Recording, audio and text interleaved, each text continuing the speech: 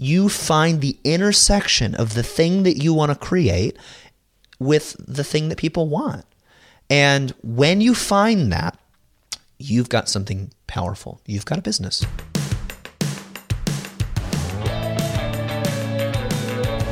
If you're a person who's looking to have more purpose in your life, if you're saying to yourself, I don't want to just go to work, I want to do my life's work, this is the show. This is the show, Don't Keep Your Day Job. How do you figure out how to take your passion and turn it into a profit? Life is too short not to wake up every day excited. You've got something that you've got to share with the world. I'm positive that's why you're here. The show will not just give you inspiration, but some real life tools that you can start to take some real action week after week so that you can not just go to work and build someone else's dream. You can do the thing that you've always truly wanted to do. Make yourself the happiest version of you. My name is Kathy Heller. I'm so happy that you're here. 2018, this is going to be your year. Thanks to Liquid IV for supporting Don't Keep Your Day Job. Liquid IV is a non-GMO electrolyte drink mix and can provide the same hydration as drinking 2 to 3 bottles of water. Right now, my listeners get 20% off liquid-iv.com when you use my code DREAMJOB at checkout. That's 20% off anything you order on Liquid IV's website. Thanks to Weebly for supporting Don't Keep Your Day Job. Weebly is more than a beautiful website builder. It's an all-in-one platform for artists and entrepreneurs who want to sell their products, build their brand, and create successful online businesses. Go to Weebly.com/dreamjob to get 15% off your first purchase. Thanks to Slack for supporting Don't Keep Your Day Job. Slack is a collaboration hub that lets you organize your team's work into channels where everyone is included, relevant information is in one place, and new team members can easily get up to speed. Learn more at slack.com. Thanks to Allbirds for supporting Don't Keep Your Day Job. Allbirds makes stylish, comfortable shoes made from premium natural materials and sold direct online. Go to allbirds.com and find your pair of light, breezy shoes like the Tree Runners, only from Allbirds. Thanks to FTD for supporting Don't Keep Your Day Job. This Mother's Day, FTD can help express your feelings for mom through a floral work of art that's delivered straight to her door. To get 25% off a florist-styled bouquet for mom this Mother's Day, go to ftd.com/Mother's Day. That's ftd.com/Mother's Day. Mother's Day is one word. FTD, they can arrange that. Hey guys, welcome back to another episode of Don't Keep Your Day Job. So today's guest is the incredible Jeff Goins. He's a speaker, blogger, entrepreneur, and best-selling author of 5 books, including The Art of Work and Real Artists Don't Starve. His super popular award-winning blog, Goins Writer, is visited by millions of readers every year, and that's no surprise because it's completely packed with advice on writing, marketing, creative business ideas, and making a difference in the world. He also hosts a podcast called The Portfolio Life, and he created an online writing course called Tribe Writers. Through his online courses, events, and coaching programs, he helps thousands of writers succeed every year. He has a ton of ideas when it comes to identifying your passion and transforming it into a marketable business, and I think you're going to find a lot of value in what he has to say. I thought Jeff would be a perfect guest for this show because he's been helping people to figure out what they're truly put on this earth to do, what their work is, what is it that they really feel called to do, and he also has been helping artists figure out how to do your creative thing full-time and why you don't have to be a starving artist. You can make a living doing it. So I can't wait to dive into his story. Guys, I want to remind you that if you want to reach out to me, if you want to connect to me, the very best way and simplest way to do it is on Instagram. I check all my DMs and you'll write to me and you will get a response from me, usually pretty quickly. You can find me at Kathy.Heller, CATHY.HELLER. And I also try to post every single day something encouraging, inspiring, share a little about what I'm going through in my life. So come find me there. So one of our listeners, I just wanted to give her a shout out to her for her awesome news. She posted on Instagram. She said, "Thank you so much, Kathy, for giving me the courage to start my Etsy shop. Your podcast has changed my life forever for the better. It's a work in progress, but per Jenna Fisher's episode, something is better done than perfect." So she started her Etsy shop and you can see it at Ambitious Babes BT. So go check that out. Give her some love. Let her know you heard about her on the podcast. We have another listener win. Sherry posted on the Don't Keep Your Day Job Facebook group. She said, "So I did something that scared me. For a while, I've been designing and publishing quilt patterns and blogging about it. This week, I recorded my first homemade video from my home studio and included it in the blog post. The idea of producing my own video content has been on my list for a while, but it was so easy to procrastinate. The video is far from perfect, but few things in life are perfect. I decided I just had to do it. I'm hoping my authentic self is something quilters will relate to and in turn participate in my quilt along, everyone making the same quilt at the same time. I bring this up to inspire everybody. What's the next step? I plan on including these videos in the blog Quilt Along once a week for the next month. And she shared a link to the video on her blog, which is blog.wholecirclestudio.com. So proud of her. I think that's amazing. Great job, Sherry. So before we start this super great interview with Jeff, I just want to say thanks to one of our sponsors. Thanks to Liquid IV for supporting this podcast. I have to tell you guys that probably twice a year I wind up at the urgent care because I get dehydrated and run down and I need to get an IV. And so Liquid IV is something that I can really endorse. I think it's something that's super helpful. It's a non-GMO electrolyte drink mix that can provide the same hydration as drinking 2 to 3 bottles of water. Plus it delivers hydration to the bloodstream faster and more efficiently than water alone. I love Liquid IV. I know you will too. Right now my listeners get 20% off liquid-iv.com when you use my code DREAMJOB at checkout. That's 20% off anything you order on Liquid IV's website. Go to liquid-iv.com and enter my code DREAMJOB to get your savings and start getting better hydration. That's liquid-iv.com, promo code DREAMJOB. Don't wait, get hydrated today. So without further ado, the wonderful, talented, and very wise Jeff Goins. Hi, Jeff. Thank you so much for being here today. Hey, Kathy, thanks for having me. Yeah, no, I've been wanting to have you for a while. I think you're like a perfect guest for the show because you are both a maker, you're a writer, and you also have been spending so much of your time using your writing to encourage other people to do their thing. So I'm excited to dive into this with you. Before we start, I'm going to ask you a bunch of questions based on your incredible work. I want to know a little bit about your story. How did you go from being Jeff, the 8-year-old kid, to where you are now? How did this happen that you become such a successful writer? Yeah, so I mean, my whole life I've always been creative, but I didn't really know what to do with that. I just knew that I liked making things, and I was interested in a lot of different things. Doodling, I made my own comic books. Then in high school, my dad taught me how to play guitar. I started writing songs. I went to college, loved writing. I was a writing tutor in college. And, years later, I'm getting ready to graduate college, and I don't really know what I'm going to do. I have writing, there's music, and then this opportunity to join a band and tour.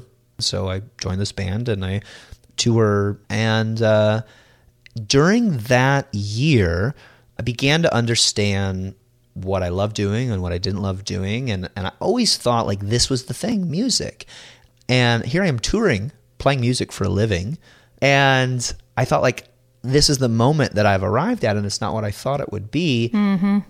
And I'm like, my most exciting moment of the week was like writing this weekly blog post, updating our friends and parents and whatever fans we had on what we had done that week. And so I thought that was interesting. So I left that band. I ended up working with a nonprofit, became the staff writer at this nonprofit. I did that for 7 years. I eventually became the marketing director. I was basically promoting other people's messages. And I was, in my late 20s doing this job at the time. And I just began to feel like there was something more. And the long and short of it is I realized that I was supposed to be a writer, or at least that was the next thing for me. Yep. And so I started a blog, started writing, wrote and published a couple of books, eventually replaced and then multiplied my income. And it just made sense to leave that job and do writing full time. Wow. That's really cool. It's neat how you didn't even walk around self-identified as a writer, and it's become the thing that you are really famous for, and you love doing it, and you've eventually aligned with that. There's so many different things to talk about, but I want to get to your book, which is the heart of why I feel like the floodgates opened for you, because this really struck a chord with people, what you wrote. So you wrote an amazing book called The Art of Work. It's a proven path to discovering what you're meant to do. And I can't believe how often I get emails from people who say, I'm 41 or I'm 38 or I'm 57 and I still have no idea, what am I really supposed to do with my life? So in the first chapter, you say, listening to your life, the call to something old, not new. What does that mean? How do we understand that? So a guy named Parker Palmer wrote a book on this concept of vocation, which is much better than my book, which was a good book too. But this book was incredible. It was life-changing for me. It's called Let Your Life Speak. And in that book, he says, before I can tell my life what I want to do with it, I need to listen to my life telling me who I am. And I think this question, who am I really, is so, so important. I believe that activity follows identity. Before you can go do something, you have to become someone. That what we do, how we act, ultimately comes from who we think we are. That's right. So the way that we act, the things that we do, often come from who we think we are. So I actually don't believe in faking it till you make it. It sounds like semantics, but I think it's very different to believe it till you become it, right? As an act of faith, for me, my friend said this to me, right? He said, you are a writer, you just need to write. So there was something powerful about that. And I said, what if I just sort of acted as if this were true, right, but really, really believed it, not you owned fake it. it. Yeah. So listening to your life, and I start the book here because I think it's an important place to begin this journey of finding out what you're supposed to do, is really a process of going, who am I? And if you've lived enough life, and everybody listening to this has, you can look back on significant moments in your life and just be an observer and ask yourself, what are the themes? What are the things that made me feel most alive? What was I doing when I felt like I was being truest to myself? Not just how did I make the most money? Right. Because if you love something, you're going to be able, if you feel like this is who you are, yeah, right? When I decided I was going to be a writer, I felt like this was the truest version of who I was supposed to be in that moment. That's so good. And so I committed myself to doing whatever I needed to do to fully become that. Yeah, that's so good. I've never heard it said that way, but I love it. It makes so much sense to me. So moving through this amazing book, the second chapter, you talked about accidental apprenticeships. The teacher appears when the student least expects. Why was this such an important chapter to write? What do you want to say in this chapter? I think we live in an age where everybody wants to be the master and nobody's willing to be the apprentice. That's true. Every, 20-something that I meet who has an opinion wants everybody to listen to it. On one hand, it's kind of amazing that we live in this age where, like, literally anybody can become a thought leader if they just understand a little bit of marketing, a little bit of technology. Right, that's true. And on the other hand, it's very scary because we have a bunch of masters and no apprentices. And I've always been fascinated with the concept of apprenticeship. For literally hundreds of years, something like 500 years, this was the way in Western society that a person became a professional. And so in the Middle Ages and in the Renaissance, you had artists, makers, artisans, craftspeople who typically at the age of 12 would go work for a master and they would become an apprentice. And you didn't get paid, but you got room and board and you got an experience. And the apprenticeship season lasted 7 to 8 years. Then the second part, you became a journeyman. And for 2 to 3 years, you would typically leave your town or city. You would travel the country and you would practice your craft as a professional.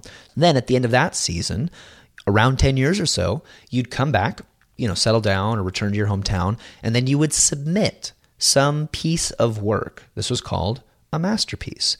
You would submit it to the guild and you would say, is this good enough? Do I pass the test? And all the other masters in the community would say, this is good or this is not good. And they would either accept it or reject it. If they rejected it, you'd have to try again. And you could spend your entire life never reaching master status if you weren't good enough. Wow. But if they accepted it, you joined the guild. And now, and only now, could you apprentice other people. Yep. So it was a process that took at least 10 years. And these days, you graduate college, and I did this. I mean, lots of people do this. You graduate college, you're like, where's my job? Where's the paycheck? Where's the benefits? Right. You want that immediate result, and there's no real reverence for mastering something. You really just want to just do it. Have it. Yeah. Instead of acting like an apprentice, going, how do I learn? And so I think when you're trying to find your life's work, your purpose, your calling, whatever you want to think of it as, when you're trying to find this thing that you're meant to do, first of all, nobody just knows. You have to figure it out along the way. Clarity comes with action. Second, life is your teacher. And everywhere you go, every job you have, every bad boss, everything, I believe, is meant to teach you something. Mm-hmm. And the apprenticeship lasts as long as it needs to until you get the lesson. Yep. So good. I want to dive into some other questions, but first, a quick word from our sponsors.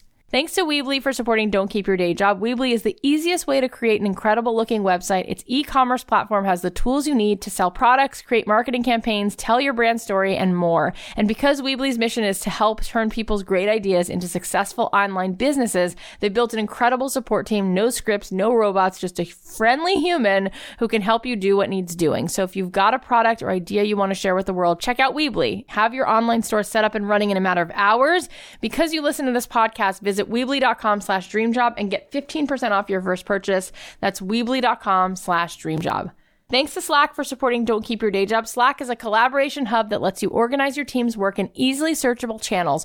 Whether it's projects, interests, teams, or by office, all the right people are always in the loop. Relevant information is in one place, and new team members can easily get up to speed. You can organize your team with real-time messaging, video or voice calls, group file sharing, and searchable archives all in one easy-to-use app. No more searching through emails or switching across multiple tabs to keep updated with work. You can drag and drop file sharing that works with all apps you already use, like JIRA, Salesforce, Zendesk, and Google Drive.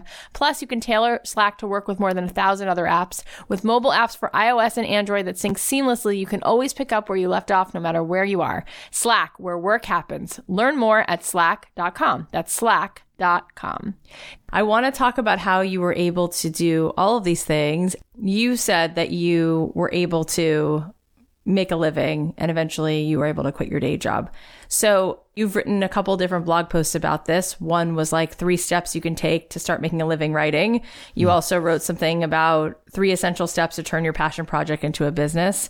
Let's talk about what you have to say about how to do this. You know, I have really strong views on some of this stuff that I think is a little bit counter to what the creative community likes to say about these things. So for example, I think passion is great. I don't think it's sufficient. It's necessary, but not sufficient to become a full-time artist or creative, or even a part-time one, in my opinion, because it is a business.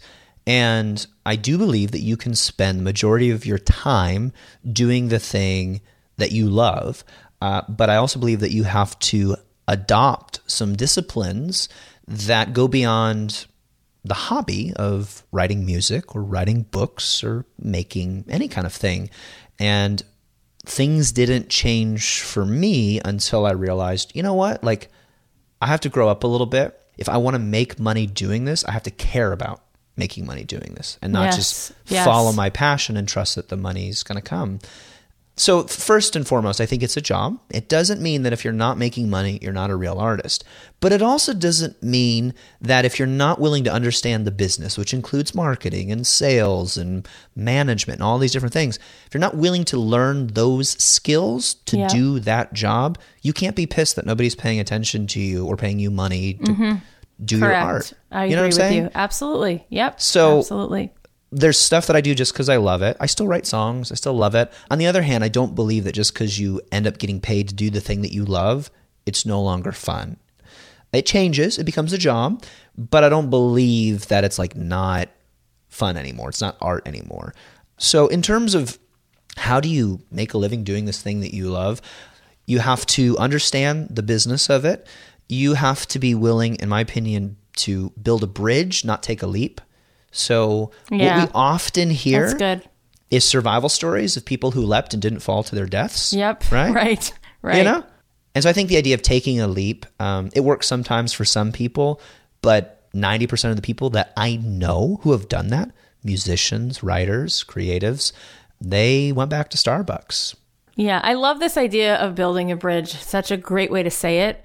Yeah. And because you even said in your own story that you started writing a blog, you started to do these things, and then you left your day job. Yeah. So how can we start taking action? Like, what does it mean if I want to start building a bridge and I have this job and I'm just so desperate to quit it, but I can't. I don't know how I'm going to have health insurance or pay the bills. What can I start doing? Well, first of all, you have to make sure that the job that you have will help launch you into the thing that you want to do.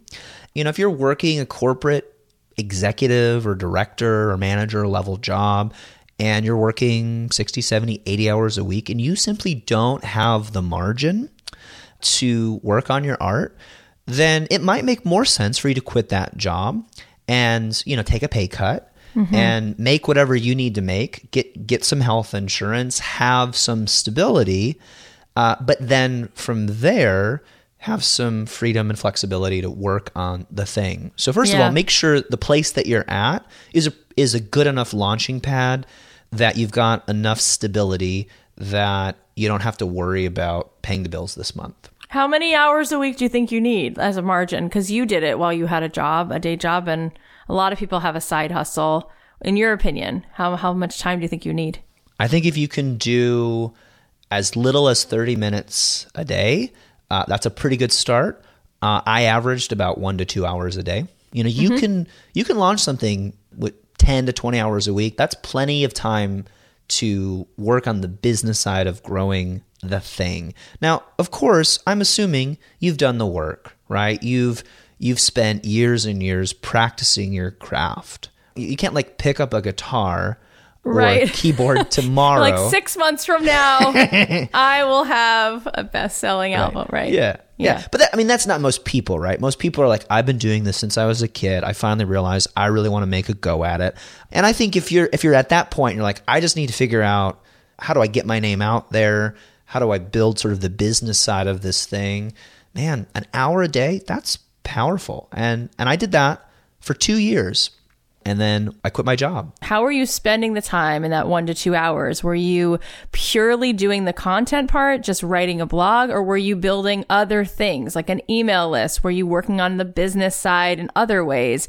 What are some of the things to be prioritizing if you have a limited amount of time in order to be putting the bricks one at a time to build the bridge? I think for most creative industries, audience is king. If you have an audience, right, you can sell records, you can sell books, you can sell your ideas. Makes sense. And if you don't, if you don't have a fan base, you're really struggling, right? You're trying to pedal a bike uphill.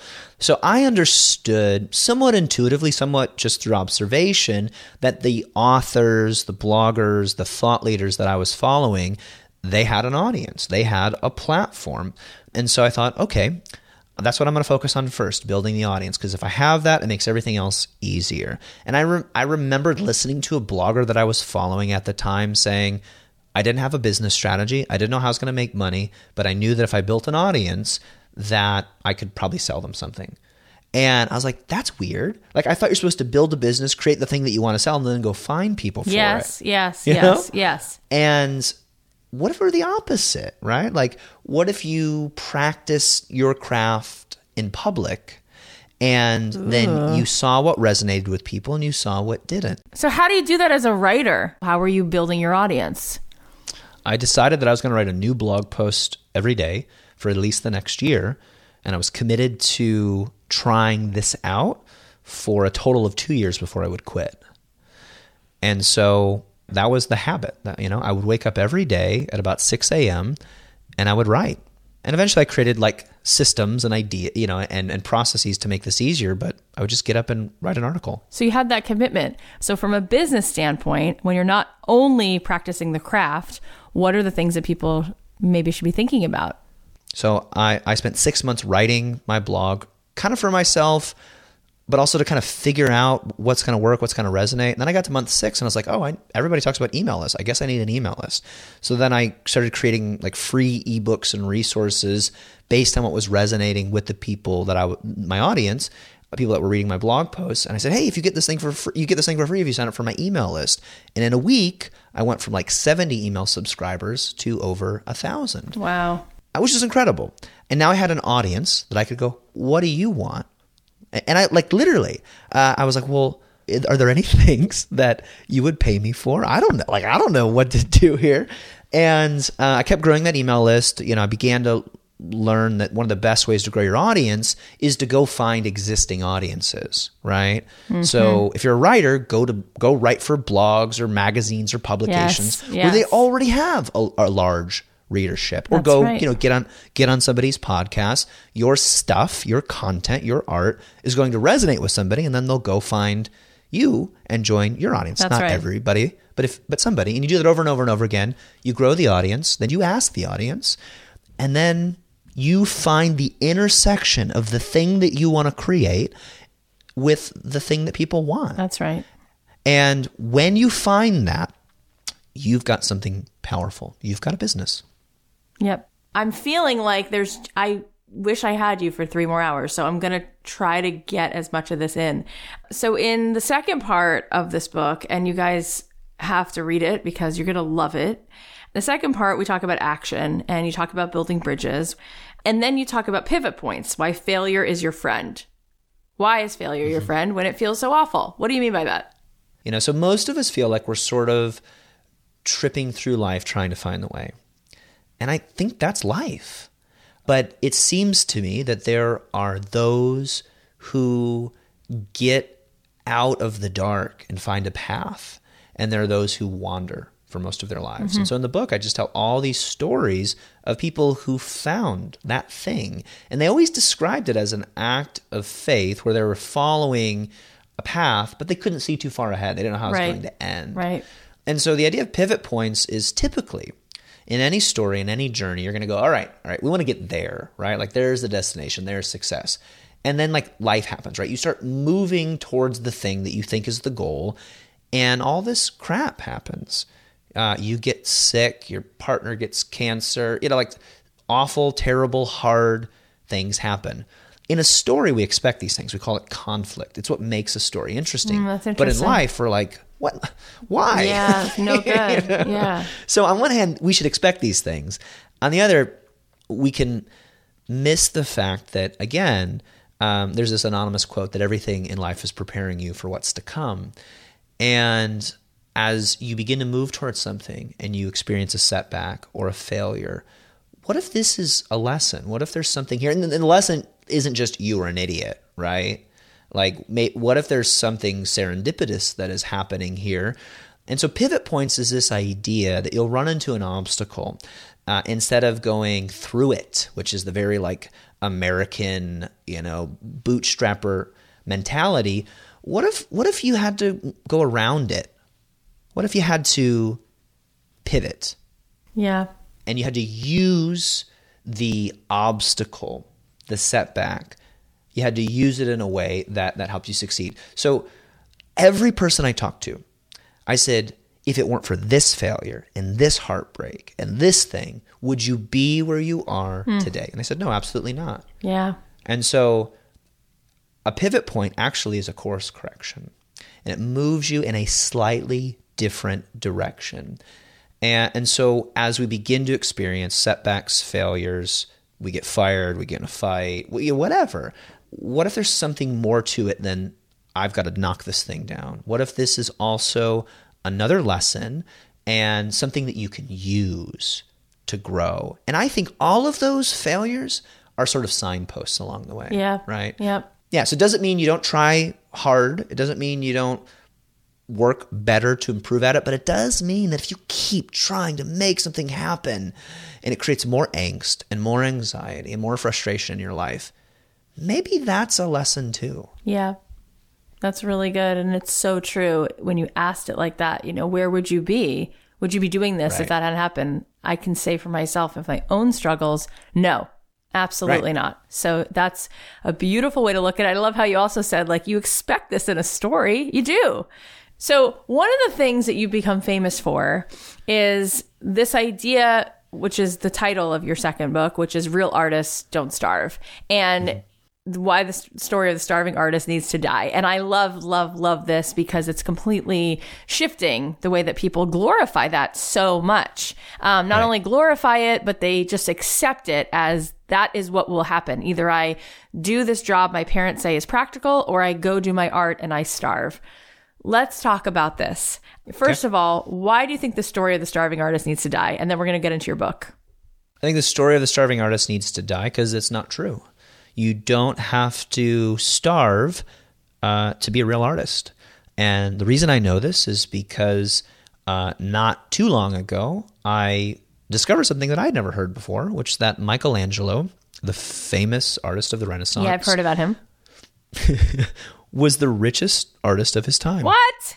Not only that, he was the richest artist who had ever lived at that point. Meaning nobody, no painter, no sculptor, nobody who'd come before him had done what he did, which was he became a member of the aristocracy. He became part of the social elite. Amazing. Now, he wasn't just an outlier. When he died, he had a fortune worth over $50 million. He wasn't an outlier in the sense that he did this amazing thing and then nobody did it after him. He actually set a new norm. After Michelangelo, there were many wealthy artists. It's crazy. Wow. New precedent. Wow. Yeah. And so the idea of the starving artist, first of all, is a very new idea, right? It's something that we've had in the past 100 or so years. It started with the Romantic period and has kind of continued into today. But I think it's a myth in the sense that myths are stories that we tell ourselves that help us make sense of reality. Yep. Right? And some myths are true and some are not. But if you tell yourself the same story enough times, it becomes true, right? So if I go, artists can never make money, writers can never make money. Well, guess what happens in your life? As an artist, as a writer, as a whatever, you don't make any money because you're not going to try to change this thing if you think this is the way things are. Yeah. So on one hand, we've got Michelangelo and we've got, classic artists, creatives, even creative entrepreneurs who made a killing, or just an honest living without ever compromising their art. So you don't have to sell out to be successful, and you don't have to starve to be true to your art. So on one hand, we have history kind of working against this myth. And then on the other hand, we have this incredible emergence. And I suspect you've seen some of this too, Kathy. Of course. Of brilliant creative people who refuse to believe this myth. I'm not talking about Taylor Swift. I'm not talking about super famous people. I'm talking about a dozen musicians, local songwriters that I know. I'm talking about visual artists. I'm talking about writers. Yep. I'm talking about cartoonists. I'm talking about all these different people that I personally know who are being true to their art. They're not super famous, and they are making more than an honest living. Not all of them are rich. Absolutely. Not all of them are the wealthiest artists of their time. Yep. But that's not what most creative people I know want. And it wasn't even what necessarily Michelangelo wanted. But this idea that you've got to starve and struggle and be poor to be true to your art, it's not true. And there's an abundance of evidence to prove it. But it can become true if you want to believe it, for sure. So that's fascinating. I've never heard that Michelangelo was a multimillionaire, and to think of that as something that's been spanning the test of time, that artists have actually lived a totally different life than starving by any stretch. So I have a couple questions before we dive into some of the chunks of this great book you wrote, this other book that you wrote.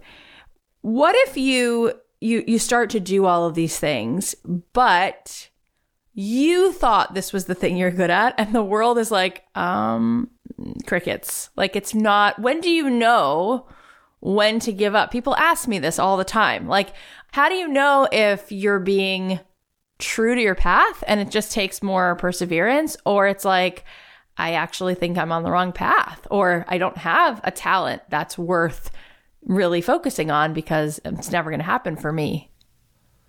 I asked the same question to so many creative, successful people that I knew. Yeah. I said, how did you know this was the thing? And almost every single person told me the same thing, which was, I didn't. I think the honest answer is you don't really know. I mean, I could give you an arbitrary test, or I could just say something, sort of mystical, well, you just know. I think you don't know. But I think you have to listen. You either have to listen or refuse to listen, right? And I think most of life is about becoming or creating who we are. And the cool thing is, you are 100% in charge of that. You are 100% in charge of this person that you get to be. The problem is when we think we're not, right? Yeah. And so I often think about this because success is great. Money is fine. People knowing who you are can be nice. But I go, well, what if I got hurt? Or what if the internet imploded? Or wait, what if something just changed? Would I cease to be who I am? I don't think so, right? And so on one hand, going back to the very beginning of this conversation, I'm a writer now, but when my friend said, if I couldn't do music, I don't know what I'd do. And I thought I would just do something else. If I couldn't write, I would probably do something else. and still feel creatively fulfilled. I don't know how you feel about this, Kathy, but when I hear people say this, I get very concerned when they say, if I can't do this, I'm done. Yeah. Like, I don't know what I'll do. If I can't sell this record, Yeah. or I can't get paid to perform, or I can't, be a full-time novelist, Yeah. I just don't know what I'll do. Because there is luck, there is timing, there is understanding what the market wants and being able to do that dance. And not every artist is willing to do that, wants to do that, or even should do that. But the realities are pretty clear. Either you have to find out what people want and then give that to them in a way where it connects. So I don't think it's about being good enough, right? Because we can all point to famous people who are amazing at their craft, Yeah. and then maybe are not so amazing, Yeah. right? Yeah. But they found something marketable, and we can sneer at that. We can turn our noses up at that. We can, say, oh, it shouldn't have to be this way, but it is that way. Yeah. So if we're just speaking candidly, you either have to be willing to do that dance, and it is a dance, or not.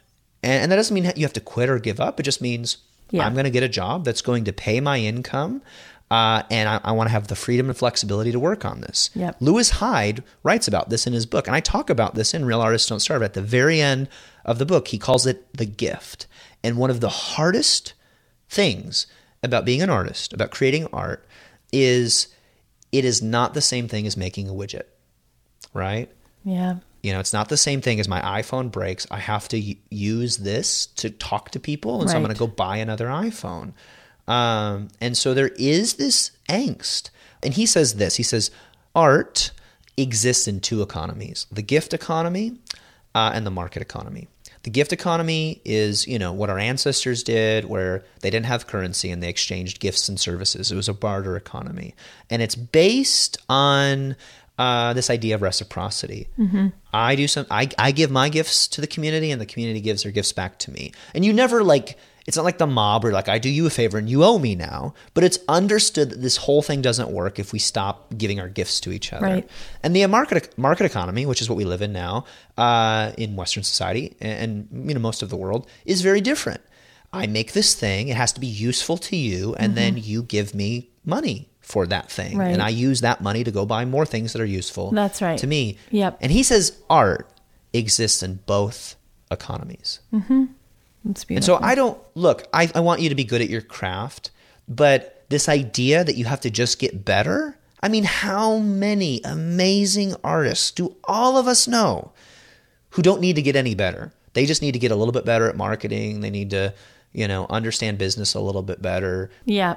Okay, before we get into the last questions, we'll take a quick ad break and we'll be right back. Thanks to Allbirds for supporting our podcast. Allbirds makes stylish, comfortable shoes like its tree runners made from ethically sourced eucalyptus tree fibers and sold direct online. Allbirds is on a mission to prove that comfort, style, and sustainability can all coexist in one pair of shoes. No unnecessary logos, just a simple, comfortable shoe design that's light and breezy, offering cooling comfort. Plus, Allbirds makes their shoes sustainably without compromising on quality. I love my Allbirds shoes. I seriously love them. I wear them everywhere I go. People give me compliments on them. They're super comfortable. Allbirds shoes prove that comfort, style, and sustainability don't have to be mutually exclusive. Go to allbirds.com and find your pair of light, breezy, comfy shoes made from trees. That's allbirds.com and find a pair of tree runners right for you.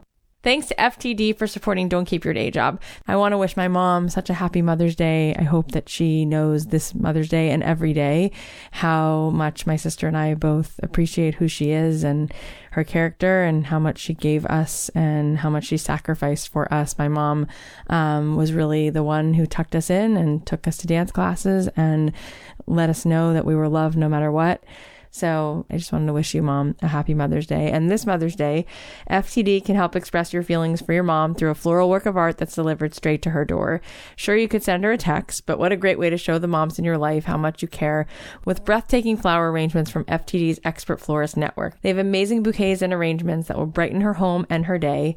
Just recently, I got the most amazing bouquet from FTD.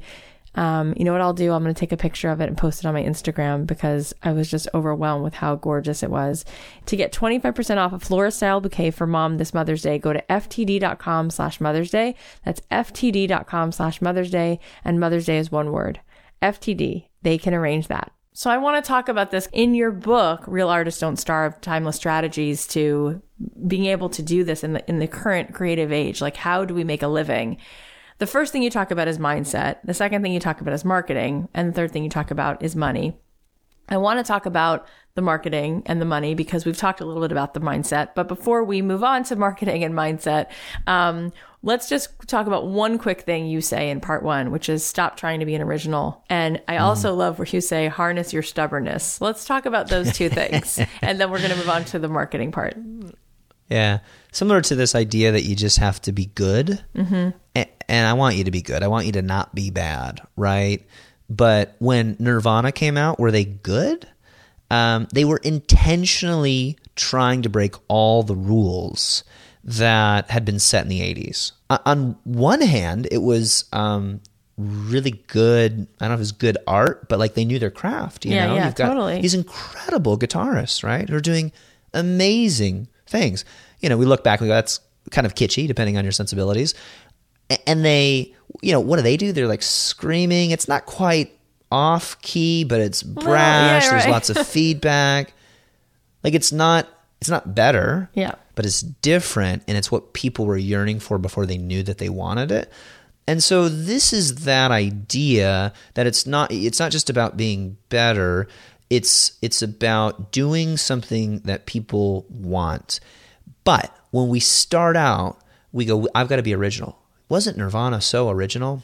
No. Mm-hmm. And what they were doing was they were copying people who had come before them and then riffing on it. You know, they were taking the punk movement and they were adding some melody to it, right? And adding a little bit of rock and then reacting to something that people were sort of disenchanted with. So stop trying to be original. What I have observed, and I know this is true with every creative professional I've ever met and every biography that I've read of, you know, famous authors, artists, and so on, which is a lot of them, is none of them set out to be original. They all initially got good by simply copying the masters who had come before them. Like quite literally. Twyla Tharp, who's a famous dancer and choreographer, world famous, she would go to the dance studios in New York City and she would literally stand behind the best dancers in the studio and mimic their movements. Interesting. Until she got it into her bones. She says in her book, The Creative Habit, which is a great book, that skill gets imprinted through action. Many famous authors will literally write pages and pages of their favorite books to just understand what it feels like. That's so interesting. Whoa. It's very, very common. But how do you make sense of that when you're trying to be someone that's unique in this world and you want to feel like there's a you and there's a reason for you being unique, and then you're being told truly you need to learn to copy other people? Well, I say in the book that great art starts with copying, but it doesn't end there. You know, we all begin mimicking. I mean, if you think about this is how we begin our lives, right? Like as children, as babies, we're literally mimicking our parents. Yeah. But at a certain point, as a human being, you kind of become your own person. And I believe in individuality. I believe that we are more than the sum of our parts. We are more than composites of a bunch of different influences. Yeah. But we all kind of start with the same raw material. And so you just have to acknowledge, this is where I begin, but this is not where I end. Yeah. And so my originality is, you know, this concept of everything as a remix. Mm-hmm. It's my blend of all these different influences of things that inspire me. Yeah. And when I share it with the world, I imagine you've done this. I've certainly done this. I'm so afraid that everybody's going to see everything. It's a sham. Yeah. I've copied that and I copied that and I copied that. And I tried to do what that person did with this thing, but I don't think I did it as well. And I share it and they say things like, wow, you're so creative. That's so original. I've never seen anything like this before. And that's kind of what making art is. It's cool. It's really neat. And it's true. We do start our lives that way. What do you mean by harness your stubbornness? So going back to like the dance idea, like you dance with art and commerce. And successful artists and creatives understand how to be true to their art and also how to give the market what it wants and to kind of do that dance. I think Jim Henson is a great example of this. There was a great biography / like business book about him by a woman named Elizabeth Hyde Stevens. And the book was called Make Art, Make Money. And it's a fascinating book because it just talks about how he was always true to his art, never gave into the commercial pressure, never had commercials on Sesame Street. That's why they would say this episode is brought to you by the letter B, because he refused. Wow, and he refused so to turn them into products. He was very anti, capitalism or commercialism. At the same time, he was a very successful entrepreneur. And so there is a way to do this dance. But part of what makes you successful is stubbornness. But also part of what makes you a failure is stubbornness. And it seems to me that those who succeed learn how to be stubborn about the right things. Yeah. And in the book, I talk about how Jeff Bezos did this. He's creative in a very different way. And he would say this about Amazon. He would say, we're stubborn on vision, flexible on details. Artists get in trouble when they're stubborn about the details and they lose sight of their vision. I think we can all relate to this. We're picky about stupid things, but they're not stupid. We're like, if this isn't this way, it won't be right. Yeah. I've totally seen that in people up close. Yeah. It's exhausting. It's hard to work with people when they're that obsessed over details, and it's hard for them to move forward and just let it be what it is. In part 2, you talk about market and cultivating patrons, and I think that you can never know enough about it. How do you cultivate patrons? What do you think is most important for people to take away from that part? So when I think of patronage today, first of all, I think back to Michelangelo, and one of his patrons was Lorenzo de' Medici.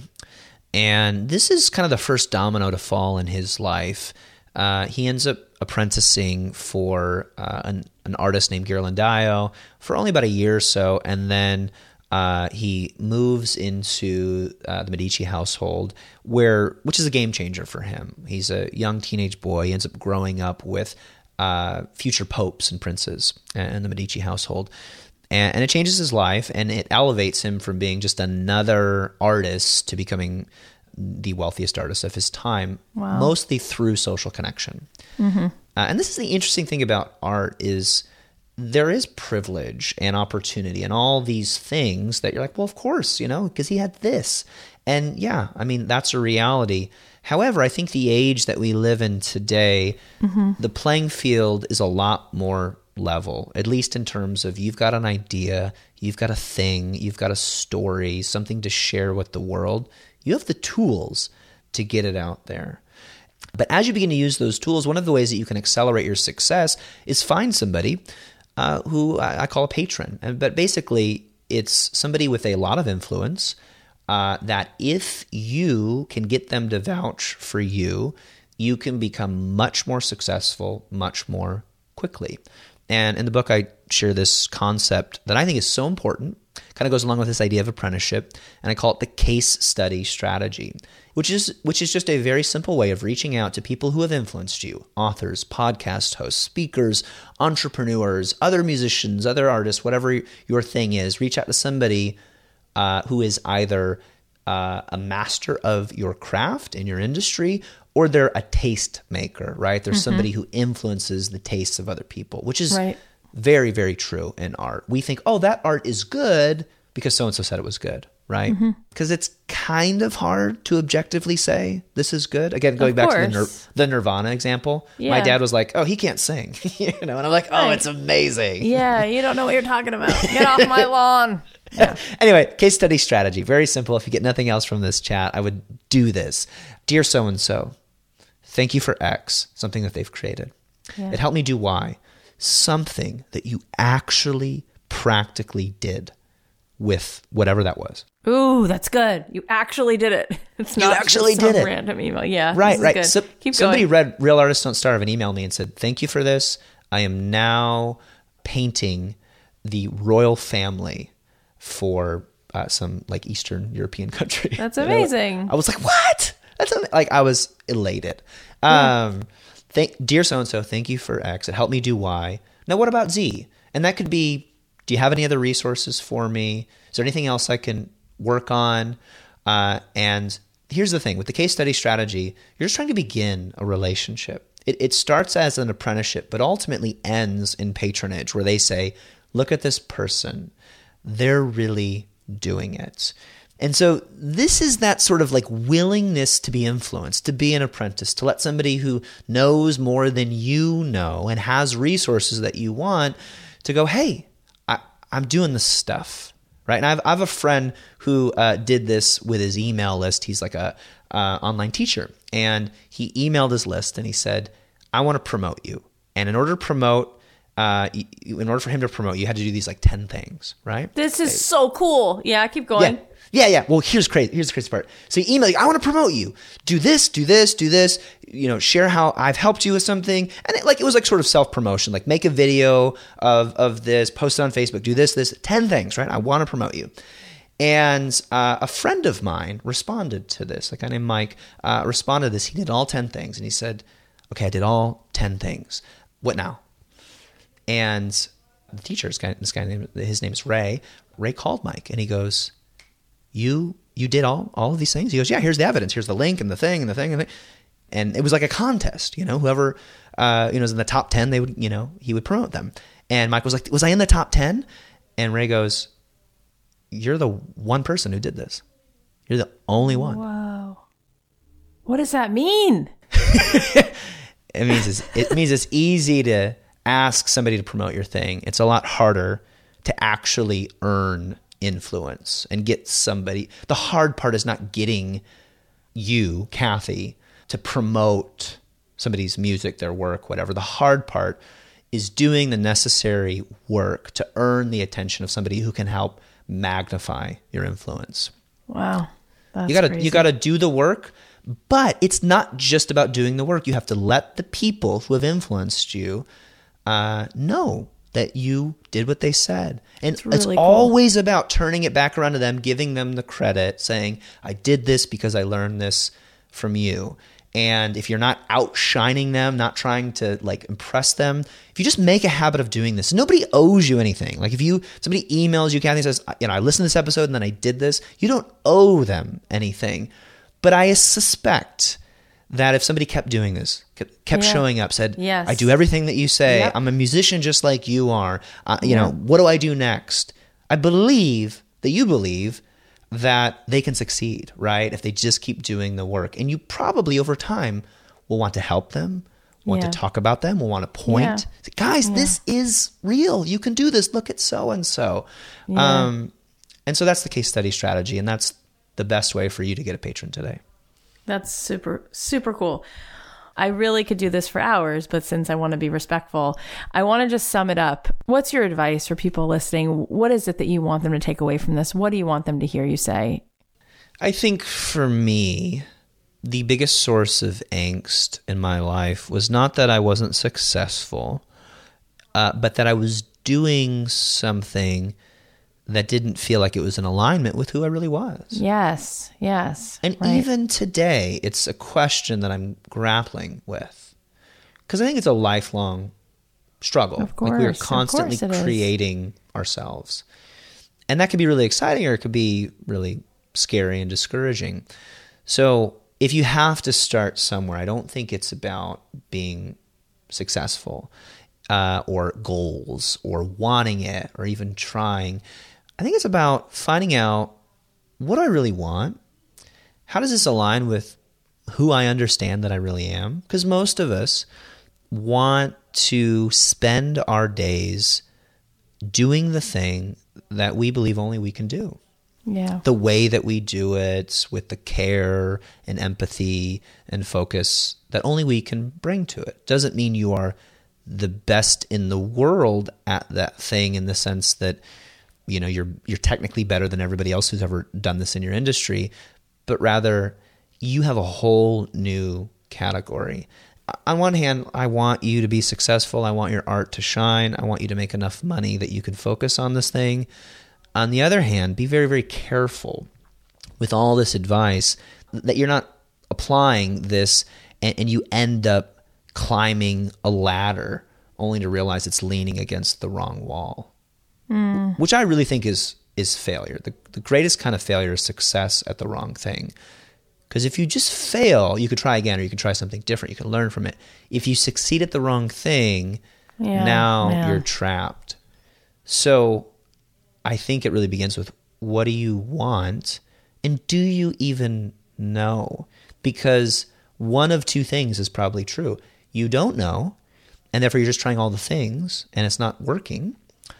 Or maybe you have already achieved it, and you just never let yourself feel that I actually kind of have what I want. And more would be great too.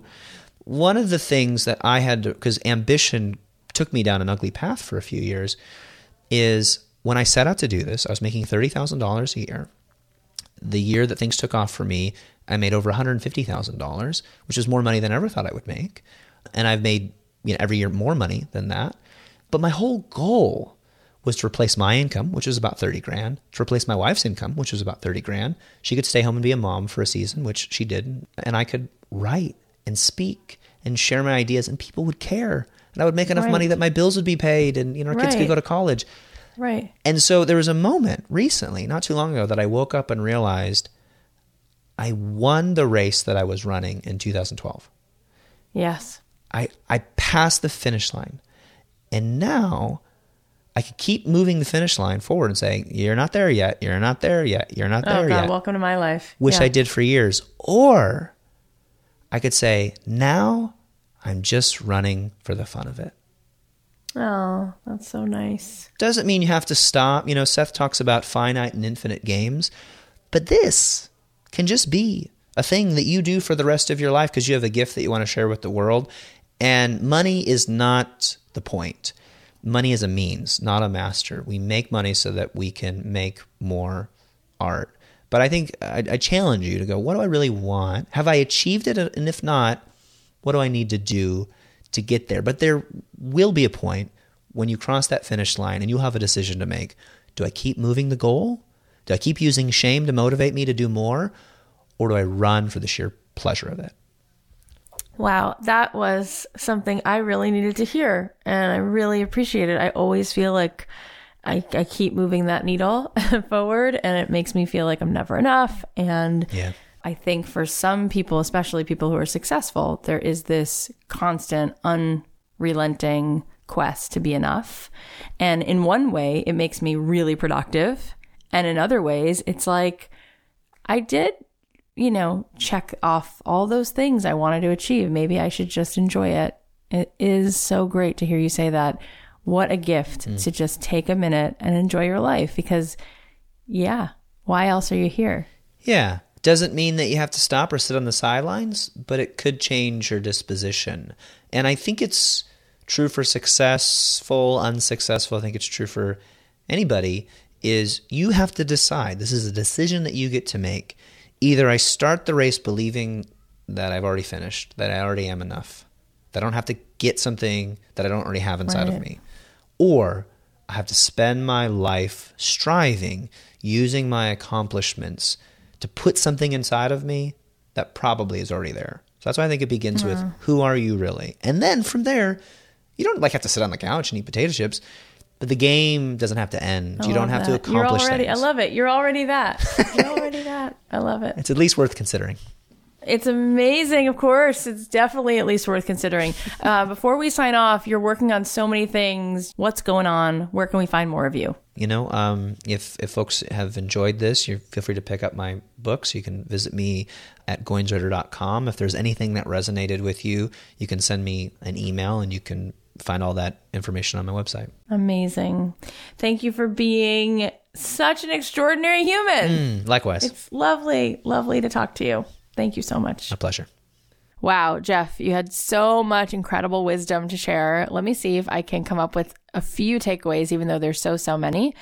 Number one, you can do the thing you love, but if you want to make a business, you must adopt disciplines that go beyond the hobby. Number two, build the bridge instead of taking the leap. Number three, before telling your life what you'll do with it, listen to it tell you who you are. Number four, be willing to be the apprentice before trying to become the master. Number five, pivot around the obstacles instead of trying to run through them. Let failures be the signposts that redirect you along the journey. Number six, it's not about being the most talented. It's about knowing what the market wants. Number seven, great art starts with copying, but it doesn't end there. Number eight, be stubborn on vision, but be flexible on details. Number nine, cultivate patrons. Do the work, then reach out and say, thank you for X. It helped me do Y. What about Z? Number 10, find out what you really want and how that aligns with who you really are. Don't get trapped being a success at the wrong thing. And number 11, start the race knowing that you're already enough. Once you win the race, you can either keep moving the finish line or just keep running for the fun of it. So for those of you who follow me on Instagram, you might have seen I posted this yesterday, but I was just amazed because, you know, when pictures come up in your phone that like were on the same day, but from a few years ago or whatever. So, you know, I pick up my phone and this photo shows up and it's from 10 years ago. And it was me in San Francisco and I'm carrying this bag and on the bag is the big letter O. And it was from this day where I had gone up to San Francisco to see Oprah and she gave everybody these bags and it was a thing called O University. And it was like this day long and she spoke and she was incredible and a bunch of her peers and people that she loves spoke. And it was just this incredible day. And Martha Beck was there. Martha Beck spoke. And I remember feeling so inspired. Have you ever had a moment in your life or several moments in your life where you go somewhere or something happens and you're having this experience and something just hits you? It just like awakens in you this thing where you're like, I know there's something huge I want to do with my life. And you just start to cry because you're so inspired in those moments. And in that moment, you're like, ugh, I just wish I had the clarity of what I'm supposed to do and how the path is going to roll out in front of me. And here I was 10 years ago and this picture comes up in my phone and I realized, oh my gosh, this last week, I had Martha Beck on this podcast. And there I was 10 years ago. I was 28. I was there in San Francisco. I was standing there listening to her speak. And I remember tears streaming down my face. I was so inspired by her. She's so extraordinary. And I knew I had this desire and I had this feeling like I want to do something with my life that lifts other people up. I want to do something. And I had been dropped from a record label. I had tried so many other things. I had worked with kids doing mindfulness stuff. I had worked at a nonprofit and I was so wanting to do something that would make an impact. And I was frustrated because I didn't know exactly how it would play out or what I was exactly yet supposed to do. And it just dawned on me that here I am, you know, doing that thing. And I was standing there in San Francisco saying to myself, one day I want to sit down with this woman, Martha Beck. I want to interview these people. I want to speak. And I just want to thank every one of you for listening to the show and giving me this space to get to do that thing. But I just wonder sometimes what each one of us would do if we weren't afraid to fail, or what each one of us would do if we were not needing to be perfect, or what we would do if we didn't have it all figured out and we tried stuff anyway. And in the last 10 years, I've just continued to try things and I was able to tolerate the fact that I didn't feel ready and I didn't feel like I had it all together, but I was willing to do it anyway for the sake of this ultimate thing of being in alignment. I wanted to find out, what am I really here to do? And sometimes the only way to do that is to just dive in with both feet, and you're going to be led to the ways in which you're going to be able to contribute the most to the world. And sometimes you can't see, you know, around the corner. You just have to keep going and you take the next step and you're going to learn from it. You're going to learn, is this really me? Is this really what I want? Is this really, you know, me showing up in a way that resonates with the world? But I just want to assure you that when you walk forward towards what makes you happy, magical things will happen and you're on the verge of a miracle. And I just thought that that was pretty darn cool. And I wanted to share that with you guys. And I'm so grateful that here I am 10 years later, I'm doing this podcast and I'm writing a book. And thanks to you, you all have a million things you could be doing with your time. And it means the world to me that you're here. So thank you. And I hope I can continue to remind you that you have something so important and valuable. And I know what it feels like to be frustrated and not be exactly clear of what that thing is. But when you try stuff, sometimes it's like with a dress, you can look at it on the hanger, but you have to actually try it on and zip it all the way up and see, does it fit? Does it look good? Is it really, sometimes you're surprised. You're like, oh, this really does look great. Or sometimes you're like, nah, I thought it looked good on the hanger. But I think that over and analysis, that just really thinking, it's like we have to do, and then we can assess. We need to just trust that you're going to be led to where you're going to serve the most. And what's really magical about you, you're going to find it. We just got to get in the game, and it's okay if you don't think you're ready or if you feel like an imposter. Everyone feels like that, and no one's really ready for anything. Who's ready? Who's ready to have a baby and take care of it for the next 18 years and the next 40 years after that? I mean, who's ready for anything? Who's ready to get married? Who's ready to start a business?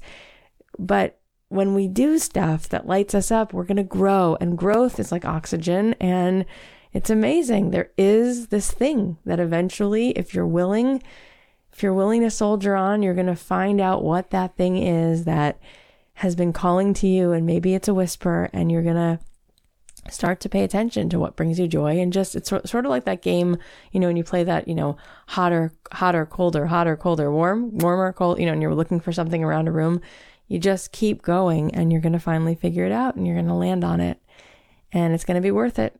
Because the world's going to say, I'm so glad that you journeyed on, because look what you're doing. It's making such a light in this world. Guys, if you want to reach out to me, you want to connect, you want to send me a message, you want me to respond, I respond to all of my Instagram messages. You can find me at Kathy.Heller, CATHY.HELLER. You can find me on Instagram. And you can join us on the Don't Keep Your Day Job Facebook group. I post there and check in there. Love you guys. Hope you guys have a great week. And I'll talk to you next Monday. The podcast is a production of Authentic. For more info on advertising in this show, visit AuthenticShows.com. So many times I chose to run. So many times I held my tongue. Never saying what I needed to. Scared they walk away and I would lose. Yeah, I would lose. But now I'm back in here to fight. Can't worry if I'll be light. The game got old and I've had enough. I fell down but I got right back up, and now I'm stronger. I've got the heart of a hero.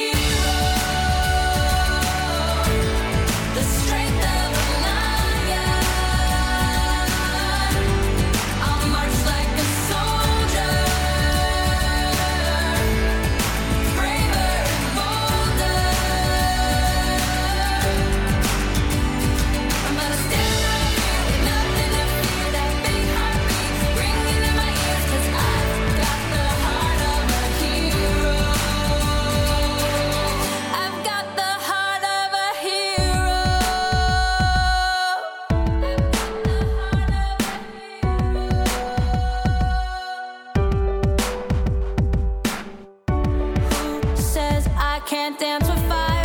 I know that I'm alive and I'll survive. I'm a survivor. I've got the courage of a storm. Don't say you weren't warned, 'cause you've been warned. Thunder roars in me like a battle cry. Now it's my time. It's do or die. It's do or die.